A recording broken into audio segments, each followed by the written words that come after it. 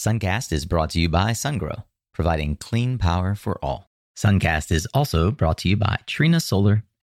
People criticize it for its energy consumption, but that kind of harks back to my point about, well, if you use Bitcoin to finance solar, then actually you've got this positive energy balance. You get 4 times as much energy by financing a solar panel with Bitcoin than took to create the Bitcoin.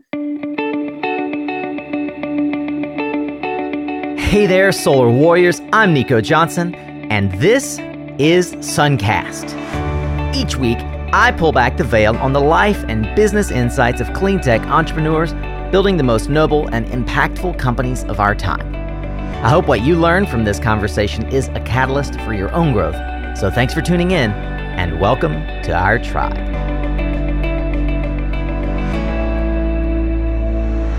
Welcome to episode 124, and I'm so pleased that you've chosen to spend some time with us again today, so thank you for that.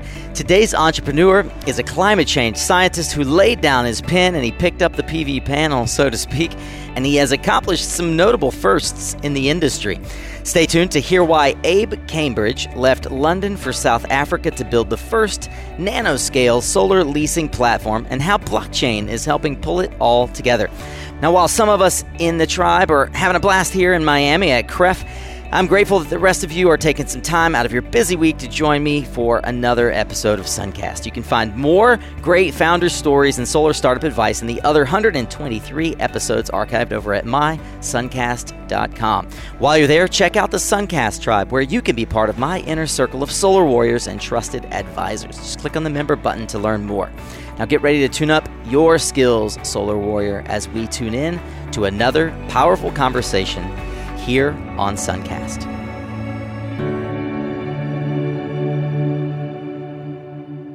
Hey Warriors, a quick shout out to my recent tribe members, Dan, Jafrida, and Luis Huang. And hey Luis, thank you. Really great to meet you down in Anaheim, man. Encourage you guys, whenever we're in a place like, SPI or CREF, come up and say hi. I really do love meeting you guys out in the real world, face to face.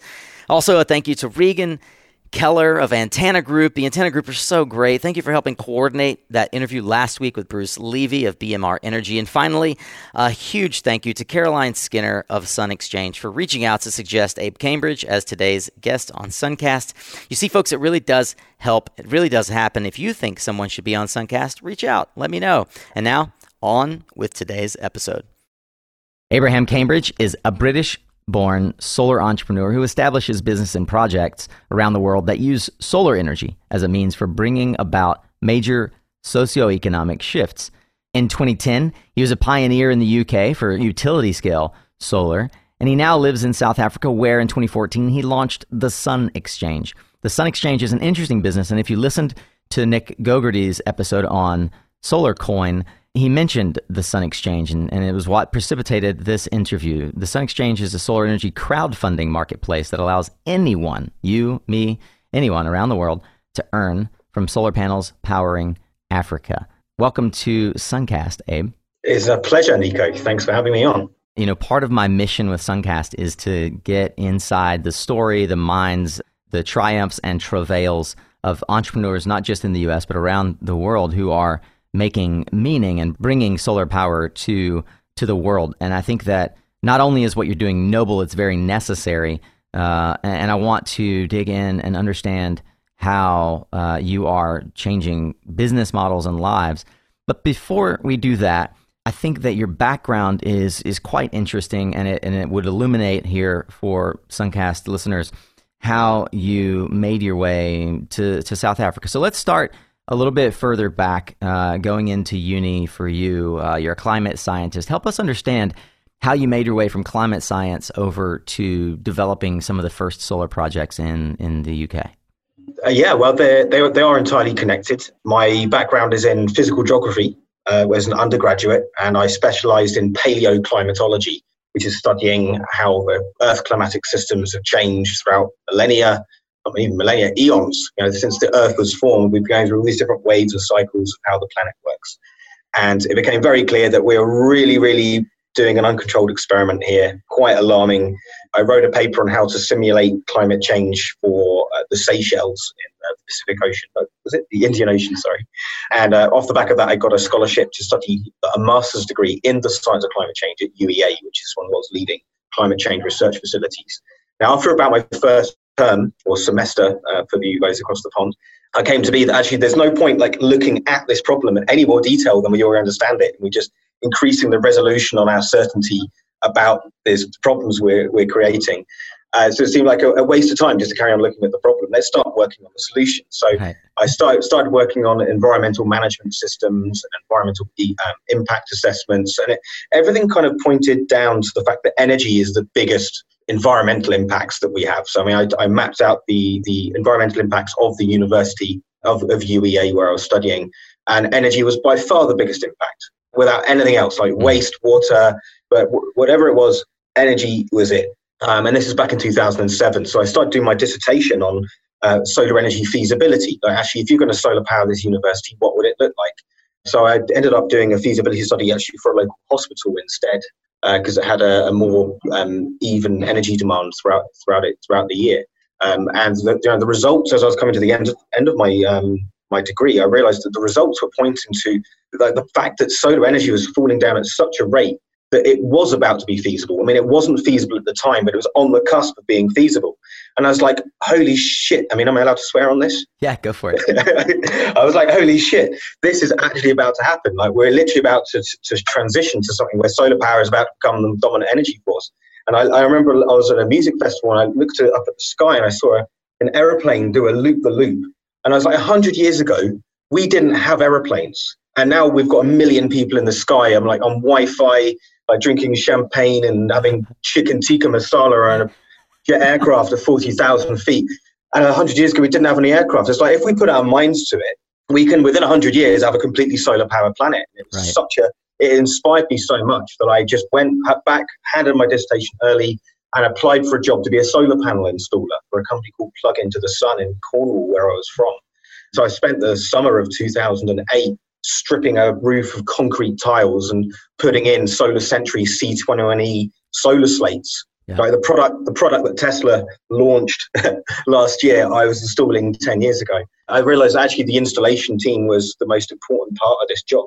So I set up as a workers' cooperative because the industry was very boom and bust. And I thought it was very unfair that installers were being treated as expendable commodities as and when a business sort of went through the booms and busts. The solar cycle, installers were being laid off. So I set up a workers' co-op so that anyone who was an installer in the company was an owner of the company. And so that was kind of my entry point into the solar industry was through that installation job, and then setting up a solar installation company. This is 2008. So that's brought you up to my entry point into the solar industry. Yeah, welcome to the solar industry. And in a big way, in 2008, solar in Europe was in a veritable boom. 2005 to 2008 was booming. Not in UK at the time. That's right. It's still a very cottage industry in the UK. Yeah, and it was still very much a boom in Spain and Germany. To that end, in the US, I was buying solar panels at north of $5 a watt. What a fascinating time to get into the industry. And one of the things that I've noted from our previous conversations and just now, as you explained, and I don't want to gloss over, your penchant for not just taking action, but taking action in a way that I'm going to say looks out for the little man, right? That looks out for the most common denominator in the industry. The fact that you started a company alone, it puts you in a different echelon of folk who are willing to take action and risk. But you started a company that from its outset decided to give back. It wasn't all about you and creating a legacy for you. And that really sits with me. So that first company was called Silicon Vineyard. And you guys... No, that was the first company was called the Renewable Energy Cooperative, which was the installation company. Yeah, Silicon Vineyard was the solar project development company that we set up a couple of years later, which is a whole other story. Yeah, well, it is. And I don't want to belabor too much the history of your work, but I think it's important, for folks to understand that you do really have inherently a very deep understanding of the modeling of the cost of solar, and you've thought deeply about how solar can be proliferated. Silicon Vineyard did the first megawatt scale solar project in the UK, took advantage of the feed-in tariff program Yeah, obviously you were on the sort of the boom cycle of solar in the UK. I watched from afar as that began to crumble. How did that affect the next phase of your career? It was an incredibly, almost surreal time. I mean, 2008 was the start of the economic collapse of the planet, basically. Mm-hmm. And I decided at that moment to start up a business.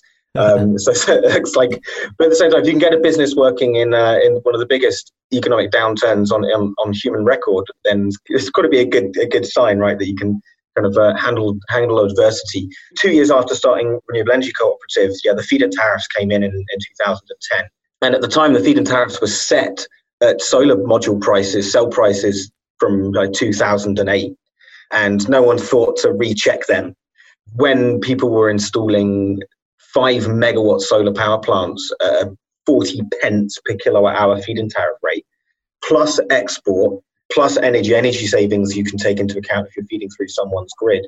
And then you're like, people are earning 25, 30% returns on this.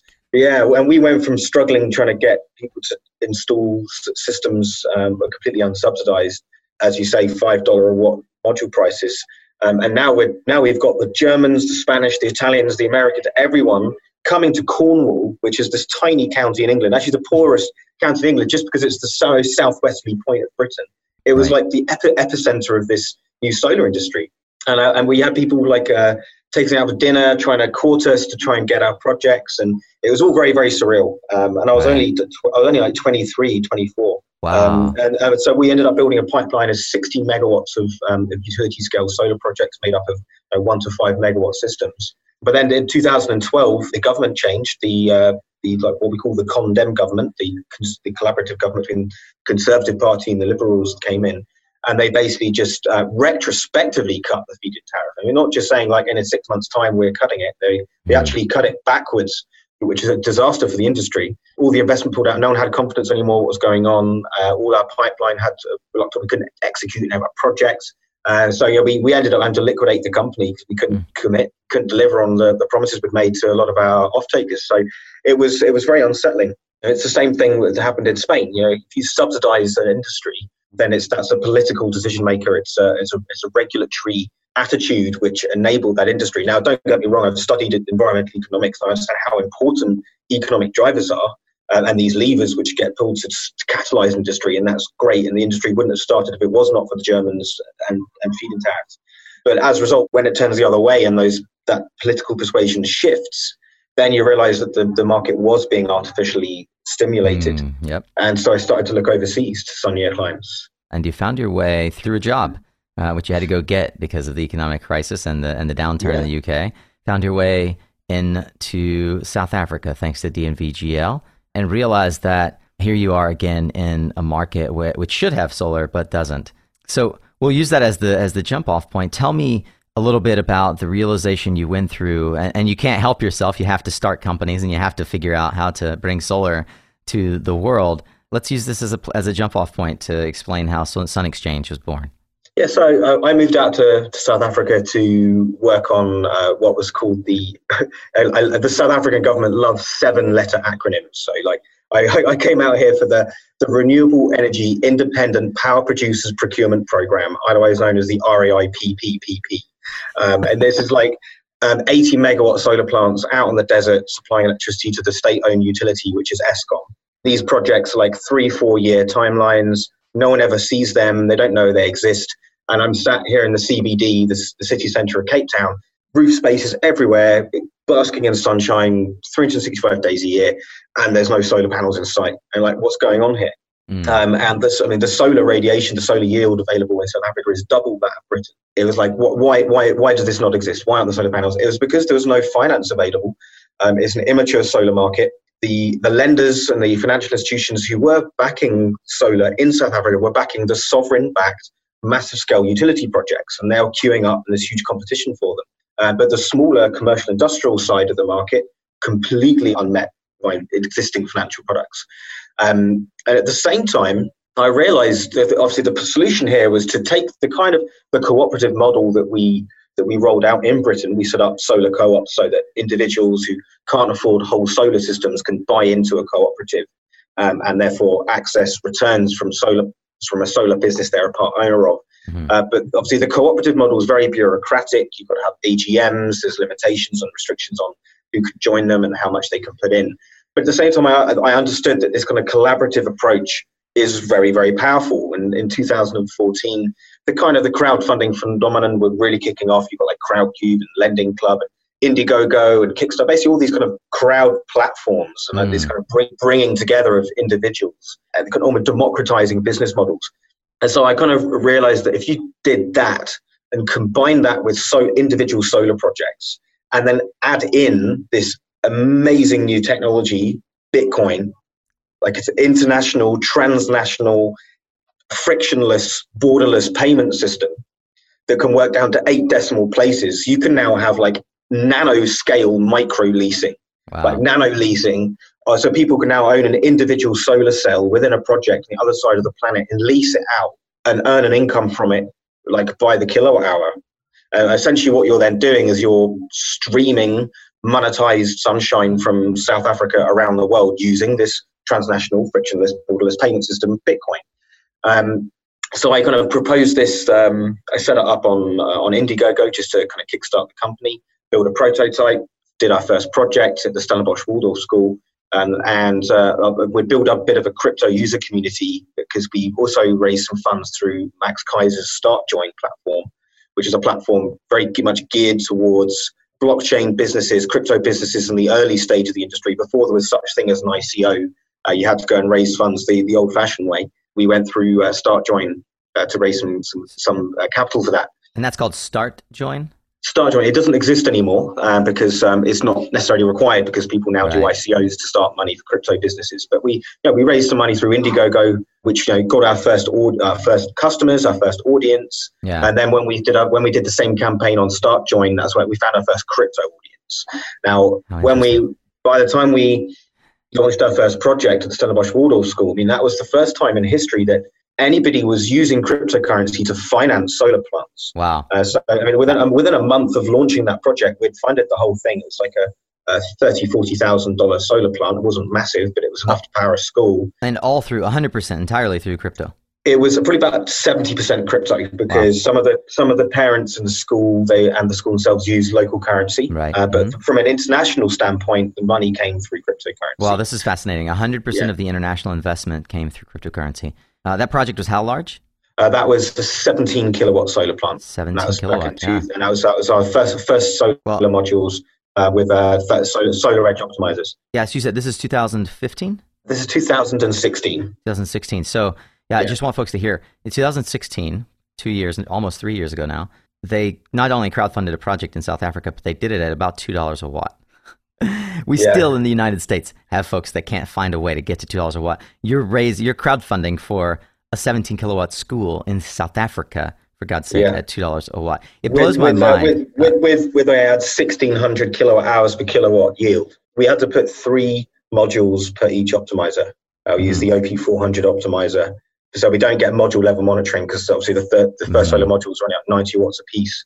But we've basically got optimization on 3 modules per optimizer. I'm wondering if crypto crept in as an option along the way, or if from your perspective you started out thinking, I'm going to go into this Indiegogo and raise money and crypto is going to be a core piece of it.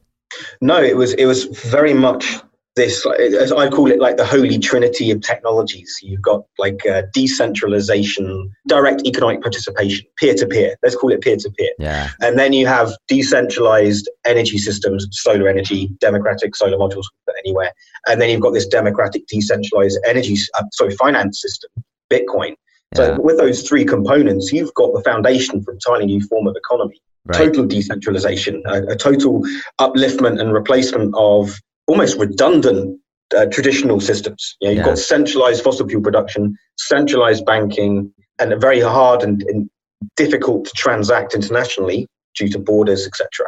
And in the age of the internet, it seems ludicrous that to send an international payment by my bank, I have to go into a physical bank with a form and send money. Yeah. I mean, that people don't appreciate maybe in the UK and maybe the United States how hard it is to send money across borders in an emerging market. Right. And Bitcoin is the solution for that because I can now send a money like sending an email to anyone on earth in microscopic amounts or massive amounts. Yeah. And do it instantly. People don't realize that's the point in Bitcoin.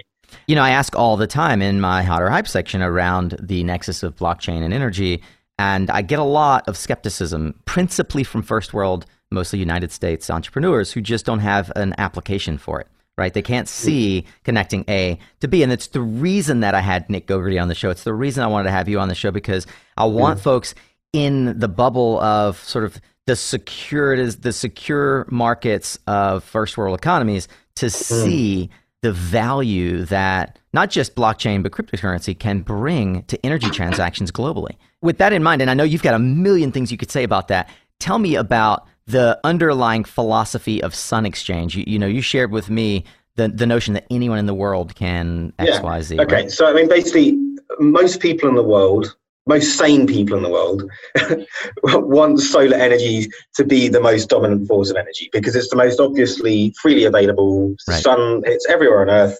It's predictable. It's reliable. But most people in the world can't afford it because you've got to be able to buy a whole solar plant for your roof, your own home. Most people don't own their own home. They live in apartments or live in rented accommodation. And most people can't afford the whole solar plant. So you've immediately excluded practically everybody apart from this very, very niche, upper middle class, aspirational good. Like, great, I've got solar panels on my home. I drive a Tesla. Amazing. Well done, you. But for people that really need the actual income, the economic advantage of owning a solar panel, that's out of reach for most of the planet. Because of the advantages of working with microscopic level payments through Bitcoin, you can now have micro level ownership of assets that are being leased from one solar planet to the other. And I think this is part of the misunderstanding with blockchain applications. I think a lot of people have got some funny ideas about trading energy. Right. And I find a lot of the ideas of blockchain energy trading platforms to be questionable, at least on a scalable, globally scalable side. And that's what generates a healthy skepticism around the whole the notion. Exactly. And that's why people are trying to invent new coins, new tokens to trade energy. But actually, the most basic and most obvious and only proven use case of blockchain right now is Bitcoin, because it's a global payment system. Right. And it works and it's infallible. All you want to do is transfer the value. You don't need to transfer the energy itself. You just need to, with the ownership of a solar panel, it's my solar panel, it's my solar cell that I'm leasing to somebody on the other side of the planet. And the value that creates is sold for Bitcoin. And that Bitcoin is then transferred back to me wherever I am in the world. And our platform facilitates all those transactions. Yeah. But not only that, but we are basically the shop front for buying that solar cell in the first place. Yeah. So now you just go to a website, thesunexchange.com, buy a solar panel that's located optimally somewhere on the earth, lease it out for 20 years, and I earn Bitcoin from it as if it was just an income stream, and it is an income stream paid in crypto. But it's still pegged to the value of the electricity that's being produced. But we've broken it down to a solar cell. So for under $10, anyone on Earth can now own part of a commercially operating solar plant. And I mean a physical ownership of an actual solar cell. Do you know, the thing that I regret most about this coming around after my birthday is that if we had this interview before my birthday, I would have done a campaign for folks to just jump in and try it and actually, in fact, I'm going to lay the gauntlet down for Solar Warriors. Reach out to me if you want to. I'd like to see investment in Sun Exchange at the solar cell level. I want to be able to talk about that and how the Suncast community has gotten involved. I personally am going to put money into it. I want to get into... So our current project's running. It's our 7th solar plant for a college called Sacred Heart College, which is very, very historic college. They were the first school in South Africa to go multiracial in defiance of the apartheid governments. They've always had a progressive history. And this way, we're trying to find projects that are creating a social good, right? Or at least something which isn't just like refining oil or being an abattoir. We kind of exclude some projects. In this project, there's 108,000 solar cells for sale. Each one is obviously rated at 4.5 watts. Each cell produces 6 kilowatt hours per year. That's being sold at R1 9 kilowatt hours, R1 9 cents per kilowatt hour. And we obviously, when you project forward the energy yield on that, it works out as around 11.69% IRR. Which is obviously quite attractive. I mean, getting an 11% return from a solar asset is pretty good. It's about the same as if you were to put solar panels on the roof of your own home, but it's now in a location that's optimal, and you can now move home and you don't need to take your solar plant with you. It's always there on someone else's roof, powering some of it. I want to enunciate for those who aren't paying attention. Sun Exchange just gave you an opportunity to invest in a solar plant where you will get 13 cents US per kilowatt hour. if you can show me a project today where you can get 13 cents US per kilowatt hour, I will put my money in that. And until I can, I just found where I will be investing my money for solar. And I did not come into this interview, Abe knows it, intending to advocate for what Sun Exchange is doing. The money speaks for itself. Like this is, no, I actually want to give you a moment to talk about the meta, and it's very meta, philosophy of why anyone who wants to invest in solar could and should do it through South Africa, and why that matters. South Africa as a country, rather than the rather than the UK, the overall yield aspect. You know where I'm going with this, so I'll leave the platform to you to talk about it. Yeah, so obviously the solar yield of South Africa is double that of Britain. If you're going to own a solar panel, you put it where there's the most sun. It kind of goes without saying. Although electricity is worth more in the UK, it's not all about that, because there's twice as much yield. Electricity prices are going to go up in South Africa. In fact, electricity costs in South Africa are going up by about 10% a year. Goodness. The grid in South Africa is predominantly coal-fired, like 90% powered by coal. So you've got 1 kilogram of carbon dioxide embedded per kilowatt hour on the grid. And then you're producing twice as much electricity. And that kilogram is about, the embodied carbon per kilowatt hour on the grid of South Africa is double that of Britain. So when you're getting double the amount of electricity from your solar panel, you're getting 4 times the carbon emission savings from locating a solar panel in South Africa. So from a global climatic mitigation perspective, you've got a solar power markets which are coal powered, which are sunny. And South Africa is like number one target for that, because there's so much energy use. I mean, Africa is largely unelectrified, but where there is electricity being consumed, it's limited. I mean, the grid here has to be switched off in certain times of the year because there's too much demand. So you've got to put in new generation capacity. But the state-owned utilities here are working too slowly. There's not enough money available to build new thermal power stations, and they'll take 15 years. But we could solar power the whole country in 15 years. You don't need to build a nuclear power station. You can solar power the whole continent in 15 years. And are you raising on project by project, or how are you raising funds? Yeah, we do it project by project. I mean, really what's going on here is you really are owning the solar panel. And that's really it. You're not investing into a fund. You're not investing into the Sun Exchange. You're buying a solar cell through the Sun Exchange. You get a deed of title, your ownership certificate on that solar cell, a reference number on it, and you're choosing which project to lease it into. You can even have your solar cell back if you want to. We will actually go send you your solar cell, but there's a cost attached to it. But I don't know why you'd want to have just a solar cell sat in your living room, because we're hosting it, insuring it, managing it, maintaining it. So what we're talking about here is a cell level mosaic. Basically, and a global as well, like borderless, transnational. And one where, unfortunately, in the U.S., Mosaic has had to move necessarily into a realm where not just anyone can invest in their fund. That was necessary for their scale. But a farmer in Mumbai can decide that because they found Sun Exchange and they've got 4 Bitcoin. Actually, if they've got 4 Bitcoin, they're not a farmer in Mumbai anymore. If you've got 4 Bitcoin, you're doing pretty well. But basically, if someone who finds themselves with $10 or even less than $10 can now own a solar panel. They can own a solar cell and get an income from it. So you could be living in a shack in a township, and owning a solar plant is something that's completely beyond your capacity or capabilities, but now it's possible. Everyone on Africa's got a mobile phone. Sure. Most people have smartphones. You can now own a solar panel and get an income from it, which is better, which has got a greater return than holding money in a bank. What's the one question that no one asks you, or the one element that no one taps into that you feel like it surprises you? You think people should be talking about it? I tell you what this is about, right? So, I mean, I love Bitcoin. I love what it stands for. And how it was created. Bitcoin was started at the peak of the economic collapse in 2008, 2009, that we've even discussed earlier on the call. And that was caused by banks creating toxic debts, like junk bonds, all these things. And they got bailed out by our governments, trillions of dollars. Trillions. I mean, if you can add up the cost of all of the wars America could have been involved with and all the space programs, it doesn't even come close to how much the Merrill Lynches of this world got bailed out with. And in the Genesis block, like the first ever block laid down on the Bitcoin blockchain, the creators of Bitcoin, Satoshi Nakamoto, left a message in that first block. And it was a newspaper article from January the 3rd, 2009, that said, Alistair Darling, Chancellor of the Exchequer, approves second bailout for banks. Basically bailing out the Royal Bank of Scotland with like £42 billion worth of public money because they messed up and they did a very bad job at being a bank. And so they got bailed out with public money. They call it a bailout, but it's a bail-in, isn't it? Have some public money to correct your mistakes.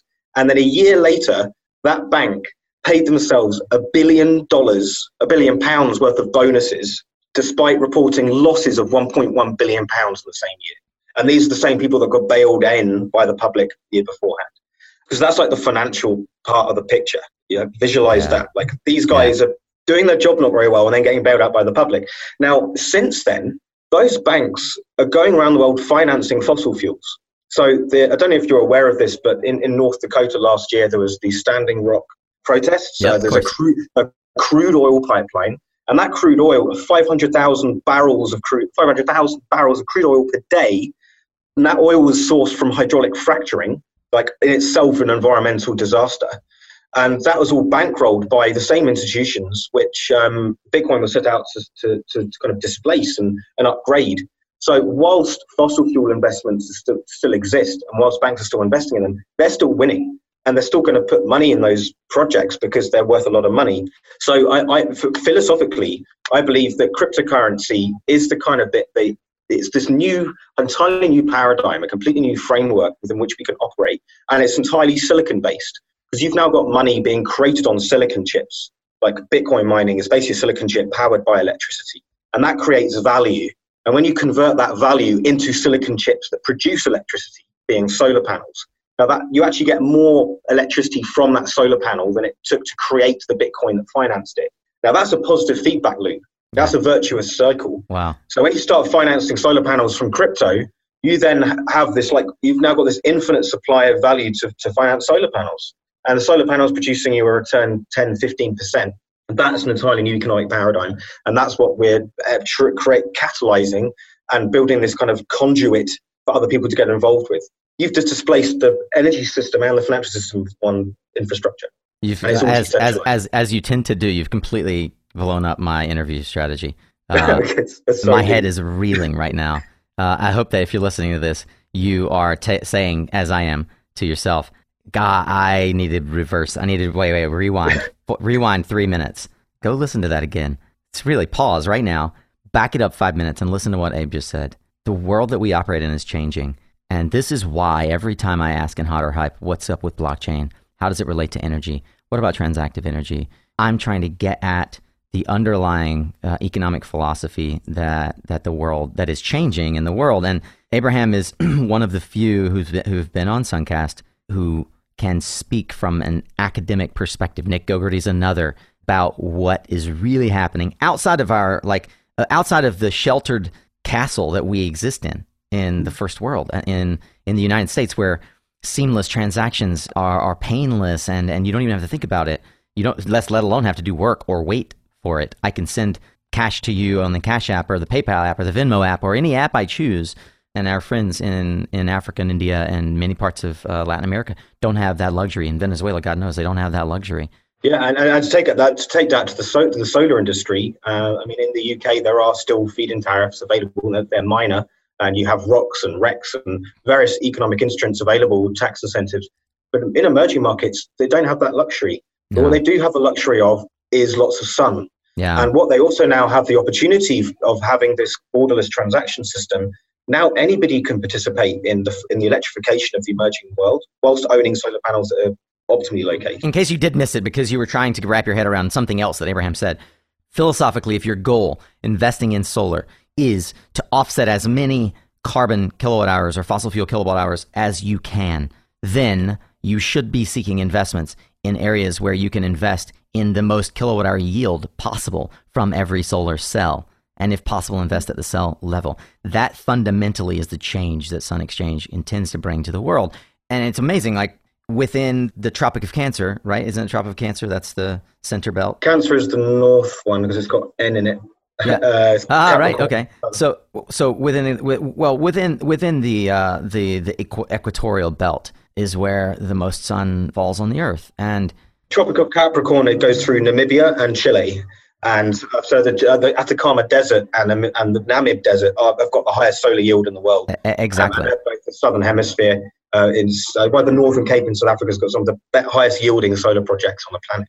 Precisely, and so why not? And that's why a lot of U.S. funds, a lot of European funds invested in over 3 gigawatts of solar in the Chilean desert over the last, which are largely utility level or That's feeding in directly into mines. But That's exactly that right. leaves SMEs and communities still without solar because those funds want massive projects. Yeah, and by the way, let's not forget that those who are investing in those funds are the very banks that we just said had to be bailed out, and the very sovereign funds that it is not accessible by the common man. We'll say it that way. Yeah. How long do you feel like it took you to develop the core skill set and understanding of crypto and blockchain such that you could build a business around it? Well, I mean, having started working with crypto in 2014, I mean, that's really quite early. I mean, most people who have heard of it or getting into it probably only the last 2 years. I mean, this is 4 years I'm talking about. It's not a great time period in the grand scheme of things, but actually in terms of crypto, it is. When I first got into Bitcoin, there was only like a handful of coins. Ethereum didn't exist. There was no such thing as an ICO. It was either Bitcoin, Litecoin, Dogecoin, and that was about it. But I read several books on it. I've been watching Bitcoin since 2009. I remember reading a New Scientist article on it when it first came out. And regretting not getting some. I saw the price was like a cent, $1, $10, $100. I was like, what the hell is going on here? It's now the most valuable currency in the world. Yeah. But that without realizing that Bitcoin isn't actually a currency, it's a protocol. It's a transaction system, but the Bitcoins within that transaction system are limited in a finite supply. Right. So if you own Bitcoins, as more people use the network and transact with it, the more valuable those coins become. So the fact that Bitcoin price goes up was really a symptom that people are actually using this new network. Yeah. But then when people start speculating on the price of the Bitcoins, the price goes up even more, but people are still using the Bitcoins for transactions. So when we pay out our customers for their solar, we provide them with a Bitcoin wallet so they can access it easily, but they can withdraw it whenever they wish to. But there's a new system being introduced where it's actually live now called the Lightning Network, which means that you don't need to send one transaction every 10 minutes, which you have to at the moment, and pay a fee for each transaction. With the Lightning Network, you can now do infinite numbers of transactions as a transaction on a side chain. And these are the interesting innovations which are now happening in the Bitcoin blockchain space. So, but this stuff is all evolved as I've been into it. I mean, this stuff didn't exist when I started. So the whole sector's trying to learn how to make it work and make it grow at the same time as expanding. Yeah, it's interesting. I mean, any entrepreneur who's trying to grow his company is learning as a CEO or an executive in their company. They're learning about finance mechanisms, and really, this is for you a finance mechanism, a vehicle to attract capital.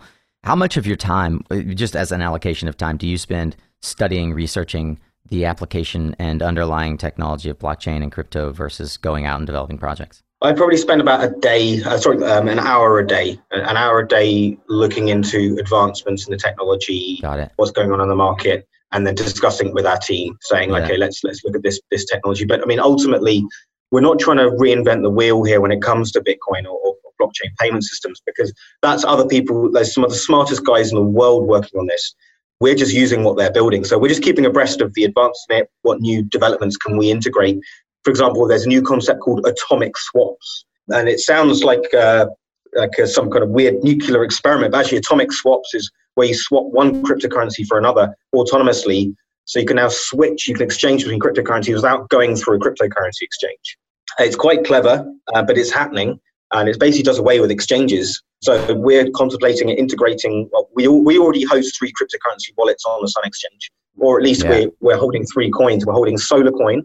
So as our customers own, because our customers own the solar panels through the platform, we know what they own, so we can pay out their Solar Coin allocation to them automatically. So they claim their Solar Coin.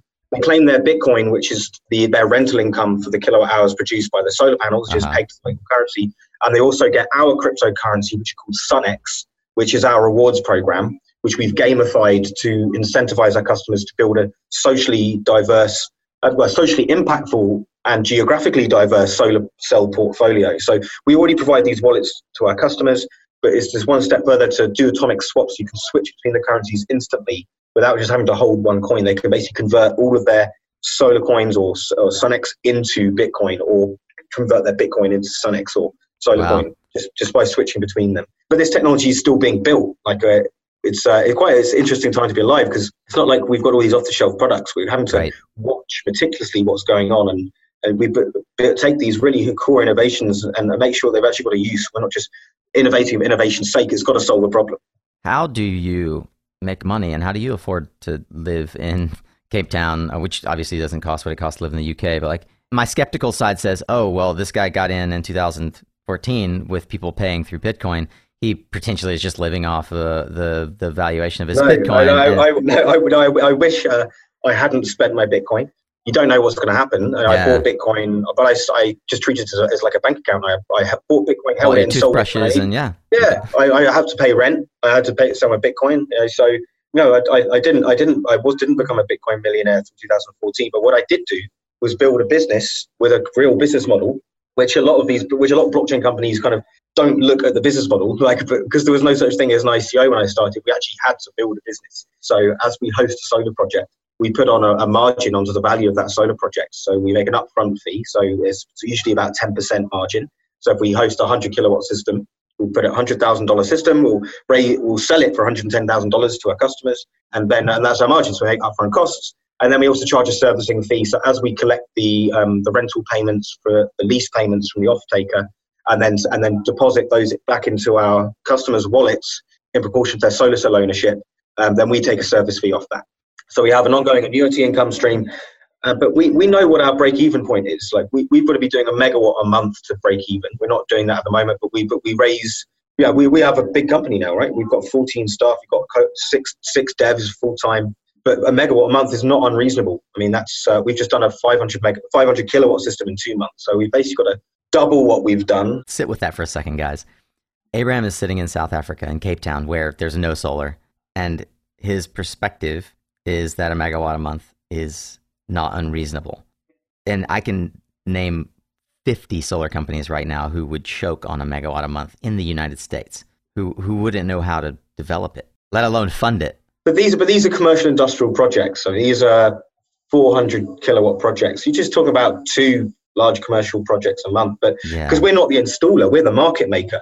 We're connecting the solar installation companies. So you are the funder. You're the mosaic, of course. Yeah, we're the marketplace. So we're the aggregators. So you said you can name 50 companies that can choke on that, but I bet each one of those companies has got a 500 kilowatt project that they would be desperate to install, and they can't get the money if they can offer a fully funded lease to their customer.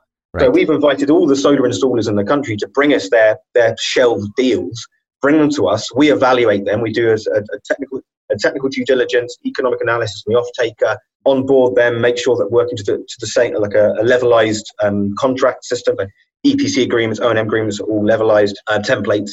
And then we host them, and we invite our customers to own the solar panels in those projects. We handle the rest. So that's how people always ask, how do you scale? It's like, well, we're not installing. We're not developing either. We're just bringing all the projects which people want to get funded, and we host them. You scale through access, which is what, you talk to folks like myself, and you get more people's brains turned on to the fact that Sun Exchange exists. I get it. What's something that you're routinely surprised that people misunderstand about Sun Exchange? I think it's like people often ask us why Bitcoin. Like people think it's like we're trying to be cool, trying to be trendy. Like why can't you just use the dollar? I'm like, well, if we use the dollar, we'd be excluding the Europeans and the Chinese, and in fact, everyone that doesn't want to use the dollar. If we use the euro, we're excluding the Americans. And it's like, we've got to use a currency as our base currency. But actually, we're doing projects in multiple countries, so it can't really be a currency. You just got to be able to transact between countries. And therefore, the only solution is Bitcoin, a transnational payment system. Now that was the missing part of the piece. Yeah, and this could be my still nascent understanding or juvenile understanding, but within the cryptocurrency ecosystem, why not EOS or Ethereum? Well, for a start, EOS didn't exist when I started. Neither did Ethereum. Right. And secondly, Bitcoin still got by far the greatest market cap, and all it was ever designed to be was a payment system, a currency system. That's what it was built for. It's in the white paper. EOS and Ethereum were not built for that purpose. They're built for computational processing. So yes, the tokens can be used as a currency, but it's not what they were designed for. And the Ethereum has also got scaling issues. I mean, they reached their block limit when people were doing this thing called crypto kitties. People were trading cryptographic digital cats, literally like pets, like crypto Tamagotchis, and the network ground to a halt. So it's fine because it's not as a payment system. But if your network runs to a halt and it's being used as a payment network, that's a significant issue. At least the Bitcoin network can't be ground to a halt through people trading cats. Yeah. And now you've got the Lightning network on the side of it. You can now have infinite transactions. So those scaling issues have kind of been eliminated. Not entirely. Let me get me wrong. It's still not perfect, but at least it's been improved markedly since last year. Now you've got this thing called segregated witness, uses less data per block, and Lightning Network, and there's various other upcoming innovations. So if we're using Bitcoin because that's what it's designed for, and it's still got the greatest market cap, it's still the most valuable because people understand its security, expect like the proof of work protocol. Yeah. People criticize it for its energy consumption. But that kind of harks back to my point about, well, if you use Bitcoin to finance solar, then actually you've got this positive energy balance. You get 4 times as much energy by financing a solar panel with Bitcoin that took to create the Bitcoin. And it's still decentralized and anyone can participate in it. And actually it's that work that produces its security. So if there's these proof of stake protocols, which Ethereum is planning on moving to, but that opens up, it's untested. Like it's a risk to move into it. And that's why they keep pushing it out, pushing it back. They call it the difficulty bomb. So Ethereum's going to lift this difficulty bomb, which makes it impossible to mine it anymore. And then it moves into this proof of stake, but they keep delaying that because they know that actually it's an untested thing. Especially as something that has to have security is absolute linchpin. The proof of work protocol mines around the world doing the work to run the Bitcoin computational processing, the hashing, the recording of the data. Essentially what is digital DNA. You've got this chain of records, a chain of events that go back from the very first transaction. If anyone were to try and reverse engineer that DNA strand, the blockchain, they'd have to use more energy than it took to mine that Bitcoin in the first place. And because it requires so much energy to build that blockchain on Bitcoin, that you'd basically have to build gigawatts of power stations just to rewind the blockchain, which is kind of unfeasible and impractical. And by the time you did it, you're known to be a bad actor, and you'll know that fork they're trying to create is a fork owned by a bad actor. People aren't going to use it. People are going to you used all that energy to create a new version of it, but people know that, and so they just use the old version. Right. And so it's like inherently built into it is this kind of safety stops and these incentives that prevent people trying to manipulate it and destroy it. Hey, I got a quick question for you. Are you a manager running a solar sales team or an engineering team? Or maybe you're one of the engineers or salespeople on that team, and you, like many of my friends, are waiting days on end until the engineering team can get back with a design because they're frankly backlogged and they're the critical path. Hey, look, can we stop the madness already and empower the sales and engineering team with a true productivity and accuracy tool? It's called Helioscope. Now, I could tell you all about how DNVGL report shows reliability to within 1% of their common models, and well-known banks like Wells Fargo accept Helioscope reports in place of PVSys. But what you really need to know is that system design is no longer in the black box of engineers and CAD drawings. It is speeding up the sales process and quality for thousands of customers. 3D design, rapid proposals, bankable simulations, even one-click sharing through Energy Toolbase. The list goes on. Look, head over to mysuncast.com and click on the Helioscope banner on the homepage. And as a Suncast listener, you'll be given an extra 30 days to your free trial. That's right, 60 free days to see what Helioscope can do for you and your sales team. Helioscope is fast, easy, and bankable. So go ahead, start a free trial. Get 30 days on me. If you're enjoying Suncast and you'd like to have access not just to all the additional stuff I can't publish in the primary feed, but also the back channel of conversation, chat, webinars, and inner circle advisory that other solar warriors are enjoying, consider checking out the Suncast Tribe. You can learn more at mysuncast.com/member. So what are some key lessons or takeaways from some of the mentors in your life, and not just that have impacted you, but that you are passing on to folks around you? I think number one is do what you're good at. And if you're not good at something, bring in someone that is good at that thing. I think number one. I started Sun Exchange completely on my own, and I didn't bring in additional people into the business until a year on in. I, in fact, launched Stellenbosch Waldorf School project, and it's still just me. But as it progresses, you realize that actually, and I never intended to do it all on my own forever, don't get me wrong, but I just did start the business on my own. But as I built the team, as I brought in people that I knew were really good at that specific thing, not trying to bring in generalists, but specialists. And yes, when there's a task that needs, like it doesn't really fit in any one category. You either have to share it or work out how it's done. But ultimately, is just do what you're good at and do what you enjoy. Because if you're not enjoying doing a task, then you're not going to either not do it very well, or you're going to get really bored. And I enjoy communicating. I enjoy writing. I enjoy doing solar engineering and technical analysis. So that's what I've created a role within the business. Even though I'm the CEO and the founder, I still get involved with reviewing the technical designs of the software, working out the user journey, and all that kind of stuff. I mean, I love it. But when it comes to bookkeeping, actual programming, customer servicing, I mean, I do like to speak to our customers. I love speaking to our customers because people are really enthusiastic and love what SunExchange is doing. But I can't speak to every single customer all the time. But we brought in a community manager to do that. So it's just working out, how can you make your life easier? How can I make my life easier? And who can we bring in to make it easier? And then when you do that, you free your time up to focus on doing things to help grow the business rather than just taking your time up running the business. You're in Cape Town. Cape Town, Beyond Energy, has the largest, most pronounced sort of public water crisis in the world. Do you see the work that you're doing with solar being able to extrapolate to other critical needs issues around the world? Fortunately, I must point out that we now have a wet winter, so the dams are now recovered to about 80%. So fortunately, that crisis has been alleviated, but it was very, very close. But I mean, it's got to come down to desalinization or evapotranspiration, basically extraction of water from the atmosphere. Right. I mean, we're right next to the ocean, so there is no shortage of water to get fresh water from. You just don't want to do it in a way that's kind of creates a salinity in the ocean which destroys ecosystems. So there's got to be solutions with that, but it's all going to take energy. Yeah. So that energy's got to come from somewhere. So let's make it solar energy is basically it. People are approaching us with, well, can we host water extraction facilities on SunExchange and have a water exchange or a wind exchange? But ultimately, like the way that the legals of our platform work, you have to have direct ownership of that asset. Mm-hmm. And that asset has to be provable what it is, and you're getting paid for the work that asset does. Otherwise, it becomes a collective investment scheme. So you can't own a fraction of a wind turbine blade, because that isn't a wind turbine. That's a fraction of a wind turbine blade. But you can own a solar cell, and we know how much electricity that is produced because it's in a series circuit, and we know what voltage it's producing. And so we can pay you for the electricity your solar cell has actually produced.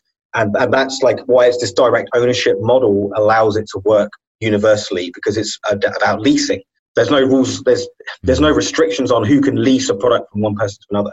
You can own an apartment and lease it to somebody. You don't need to get SEC approval to lease that apartment. Right. It's your asset. You can lease it. So we enable that micro leasing. So that's why not all products are compatible with our platform. It has to be one where you have direct ownership of that underlying asset. One more niggling question just around that very topic. What I'm questioning right now is whether you're saying I can now own that solar cell and I can therefore lease it on the SunExchange to someone else? Yeah, well, so that's what the exchange in the SunExchange also infers, that we are going to build a secondary marketplace around this. So people will eventually be able to trade their solar cells between one person and another.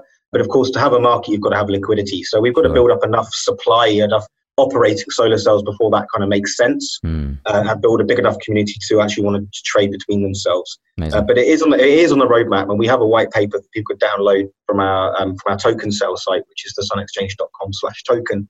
They could download our white paper. Our full technology roadmap is in there, so they can see how we're incorporating all the cryptocurrency pieces to enhance what we're already doing.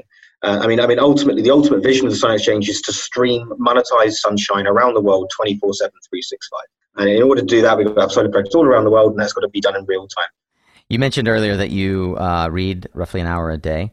I believe that leaders are readers. It's exemplified in the way that you are trying to stay ahead of your peers. Well, I'm reading a book at the moment called Leaders Eat Last, which is really good. Simon Sinek. Leaders Eat Last is phenomenal. I'll couch that as a recommendation for you. But what's on your nightstand? What are you reading right now? Is there a book that you've given away the most? The book I'm reading at the moment, the book I love giving away and telling people to read is 2001 Space Odyssey by Arthur C. Clarke, because it's so profound. It extends way beyond sci-fi. It goes into pure philosophy. Like, what is consciousness? Where did we come from? Where is it going? And in such an incredibly thought-provoking way. I love that book, and there's 3 more as well: 2010, 2061, and 3001. And just how he imagines how humanity evolves and interacts with the cosmos at large is so incredible. What I was thinking to recommend to your listeners was a short story by Isaac Asimov called The Last Word. The reason why I recommend it is because it really calls into question this idea of infinite energy. And people often talk about free energy devices, which we know are fundamentally flawed, but really you don't want free energy because all energy breaks down to heat. And in this book, the free energy systems they've developed are basically extracting everything from the universe until the universe, and all to feed a computer to work out how to reverse entropy. They're trying to reverse like the breakdown back into chaos. And eventually the computer consumes the last atom, like submolecular particle of the entire universe. And I'm not going to say any more than that, but it's fucking deep. Yeah. And it twists my mind. Yeah. And I'm looking it up now, and I think perhaps it's the last question. Is it the last question? I think it was the last word, but I can't find a reference to the last word. But be that as it may, we'll sync up on it. Yeah, and I'll link maybe to it's it. maybe it's the last question. But the thing is that I've just discovered the reason why it made me think of that is because I'm now reading a book called The Gods Themselves by Isaac Asimov, which is basically the long version of that story, where they've developed this thing called the electron pump, and they're basically sucking electrons from and trading electrons from one dimension to another. And they realize that actually there's got to be something that's giving away here because you can't get energy from nothing. So there's actually a build-up of a positive and negative charge between the two universes. And I haven't finished reading the book yet, but something's going to break. I love it. You're like, because it's that's amazing. On the topic of blockchain and crypto, what resources, or you said you read several books to get started. How might someone in my position who's trying to become more well-versed, what education might you? Okay, I can only speak from my experience, Sure. So I'm going to list the books that got me into this. One is called Money: The Unauthorized Biography, like the history of money itself, because that really kind of gets me realigned into understanding what money is, how does it work, what actually is it, what defines money, understanding what that is first. Then I read a book called Cryptocurrency, and it was a book on cryptocurrency. I can't remember the authors, it's a series of authors. It had a bullet on the front, like a golden bullet. Cryptocurrency being the golden bullet. And I read that, and that was an amazing insight, but that was written in 2013. So it's probably quite outdated. They've probably written a pretty couple more sections on it since then. And then I read a book called How to Speak Money, which is it's almost like a dictionary on monetary terms that explains in plain terms what those words are. Because I'm from the energy industry, I'm a climate change scientist. When people are talking about financial terms like bailouts and derivatives and all this kind of stuff, I do find it's like a foreign language. And so I read this book that just kind of breaks down into layman's terms what these terms are. And I actually realized this is John Lanchester, right? What the money people say? It was definitely called How to Speak Money. No, the subtitles, what the money people say. Okay, that was it, exactly. Means, yeah. And it is, they're making up words to make it sound something really simple, sound really clever and complicated. And they're basically trying to make themselves sound clever and finding out words which actually most of the time mean the opposite of what it's actually doing. Yeah. Like I said earlier, a bailout is actually a bail-in, for example. So yeah, it's that was really fascinating. So now kind of feel more comfortable when I'm speaking to people who work with money because I can understand their bullshit. Awesome. On that note, what one habit or consistent practice has had the greatest impact on your life or work? Meditation and yoga. Absolutely. Waking up in the morning. I used to wake up in the morning, jump out of bed, grab a coffee, run to work. And now it's like get up at least an hour or two earlier. Drink a glass of water first thing, like flush your system, do some yoga, stretch your spine out, like massage your internal organs, and then have breakfast or do some exercise. Like I go swimming in the ocean every morning, and that completely rejuvenates myself. And I start work every morning. And now I start work 3 hours after I've woken up, and I now so energized in the day. I don't feel stressed. I've had relaxation time in the morning, and I use that time to read as well. That was a breakthrough in my life because before, you get up, go to work, and then you finish work, and that's when you give yourself your relaxation time, but you're too exhausted to actually do anything. I know. So you end up just slobbing on the couch and watching shit. You've just explained my ideal morning. Exactly. It's basically my Sunday morning I now do every morning. I realize I love Sunday mornings. Why do I like it? Well, because I relax and I read a book and I go do exercise. Now I just fit that into every day. And also like yoga followed by meditation allows me to actually reflect on what I'm doing and think about. I know I probably should, but I meditate with a notepad next to me. So if I do think of something, I can actually get it out of my mind, write it down, so I can carry on meditating and not think, I must remember that thing. I must remember that thing. That's so great. It helps me clear my mind and also write down what things are important. Yeah, we could have a longer conversation, and I'd love to have this discussion with you. But I think that people who are trying to get into mindfulness they have the wrong idea about meditation. Meditation is not about clearing your mind. Yeah, it's about just like finding a calm space. Yeah, it's the meditation is about slowing down. It's finding the ability to separate, to become the watcher, as they call it, right? To be able to see the chaos and not get caught up inside of it. And actually, you know, to your point, one of the things that one of my meditation teachers does is this. He says to envision this thing, you know, this sort of whirlwind circling you, and just like you do with writing down the things that surface for you, he suggests during the meditation to pluck out, to pull from this whirlwind around you. You're sitting in the column in the center and pluck out the things and sort of look at them, observe them like as though they're the spherical object in your hand. We could go on for ages. If someone wanted to reach out, how could they find you personally? And then obviously we'll give the website for Sun Exchange. I have my own Twitter channel. I don't really use it very much, but it's at Abe Cambridge, ABE Cambridge. So that's if I do have a LinkedIn account. I don't really use it. I find just lots of recruitment consultants use it. But I do have one. People can reach around there. Twitter me. I have an email, abraham.cambridge@thesunexchange.com. You can also try reaching us through. We have a Telegram channel. So yeah, actually that's probably the best way. Our Telegram, go to sunx_official on Telegram. I'm on there. The rest of our team's on there. Our whole Sun Exchange community is on there. So join our Telegram channel. You can meet. So that's SUNX.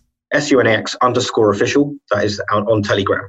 Okay. If people don't really, the Telegram's used prolifically through the crypto community, but it's so good. It's so much better than WhatsApp. I don't know what the equivalent would be in America. I know WhatsApp's not very popular there. There is no equivalent in America except perhaps Slack. And, you know, SolarCoin has their Slack channel, but Slack is its own silo. It's its own. Yeah, but it's kind of, that's probably that's Telegram is like Telegram is like the European version of WeChat. Yeah, it's just anyone can join a channel. Anyone can talk. You can post stuff, share stuff, files, videos, whatever. And it's just a great way for the community to come together and ask questions. And we've got admins that answer questions. So rather than sending us an email, we've got a query about our company, you can just go through a Telegram. And the website is thesunexchange.com, correct? Yeah, thesunexchange.com. Is there something that you've got a platform? You've probably impressed a number of folks today. What ask might you have of the Suncast audience? Be good to each other. Well said. Finally, hang on. Be excellent to each other. Be excellent to each other. Fantastic. I love that. Well, let's end today, as we always do, with one bold prediction. What one thing do you see happening in the market that perhaps nobody else is tracking? What's in your crystal ball? Graphene solar cells, carbon-based semiconductors, biodegradable carbon-based semiconductors that are cheap to produce, biodegradable, don't require much energy to manufacture. That's going to replace silicon. Anything with the silicon in it is going to be replaced by graphene. You can make it with a laser. It's just made of carbon. We can now sequester. Imagine you can sequester the carbon from the air to manufacture graphene. Means we can literally turn a negative into a positive. We can sequester carbon dioxide and create cells made to harvest the solar. And the graphene you're making can be used as semiconductor photovoltaic purposes, also used in supercapacitors. How far out are we from this reality? I would really like to think we could do it in 10 years. Within 10 years. I mean, I've been tracking this stuff since about 2010, and this stuff was first undergoing trials. A lot of it's being pioneered out of Manchester in the UK, but I think what they're trying to now do is develop the tooling required to make it on a commercial scale, because they know how to make it. They just don't have the machines to make the things, and that's what they're probably trying to work on at the moment. As soon as we got that, we got way cheaper photovoltaics and batteries which can be charged instantly and dissipate large power over a long period of time, and the inverse. Solar Warriors, I hope your brain is throbbing as much as mine. This has been a totally information-packed wild ride with Abraham Cambridge of the Sun Exchange. Thank you for coming on Suncast and really expanding our knowledge and our capacity here. Thank you very much for having me and giving me this opportunity to speak to your amazing audience. Thank you. I have loved it. So Solar Warriors, please reach out to Abe. I invite you. I will be doing something with Sun Exchange. I don't know what it is yet. Hell, I may create a fund that protects unwilling U.S. investors by giving them a U.S. dollar hedge, and I'll invest in Sun Exchange. I got to think through this, but my brain is whirring here, and I'm really excited about what Abe and those like him are doing and how we're leveraging these new technologies to bring energy access and equity to the world. I think it's a powerful statement, and it's a fundamental philosophy of how many of us are living our lives. So I challenge you, figure out a way to connect and to help what Abe is doing with Sun Exchange, or figure out how to make products that will the tools that will create graphene solar cells, because you would then change the world in meaningful ways. Abe, we'll be in touch, brother, and I look forward to a follow-up. We'll definitely have you back on Suncast. Great, and keep up the good work. Your podcasts are awesome. Thank you. Well, that was one really interesting and informative dive into how the blockchain and cryptocurrencies are being leveraged to fund solar, and a compelling argument for their application, wouldn't you say? I'd love to hear from you, Tribe. What are your thoughts on blockchain? Will you join me in creating some sort of investment in Sun Exchange? Are you a skeptic? That's all right. So was I. I'd love to hear your reasoning for it. Hit me up on Twitter at Nico Mayo. That's NICOMEO. Or shoot me an email or LinkedIn. My email is nico@mysuncast.com. And since you're obviously in an action-taking mood, I'd like to encourage you to sign up for my weekly newsletter, where I share my thoughts on each episode and let you know whenever I think there's something interesting that you should know about in the world. Like the next episodes of Suncast, of course, but also where I'm going to be in the world and how we can meet up, new ways for you to learn and stay ahead of the pack. You can also check out our Suncast Tribe while you're there. That's my inner circle of listeners and advisors by clicking on the member button. Next up on Suncast. It's allowed me to travel to Kenya and Inner Mongolia and several places, bringing solar to schools in those regions. On Tuesday, we'll chat with Adam Hall, founder of Million Solar Stars Initiative, about how he took that idea from inception to a partnership with Jane Goodall. In the meantime, I look forward to interacting with you via Twitter, LinkedIn, and inside the Suncast Tribe, Slack, and WhatsApp channels.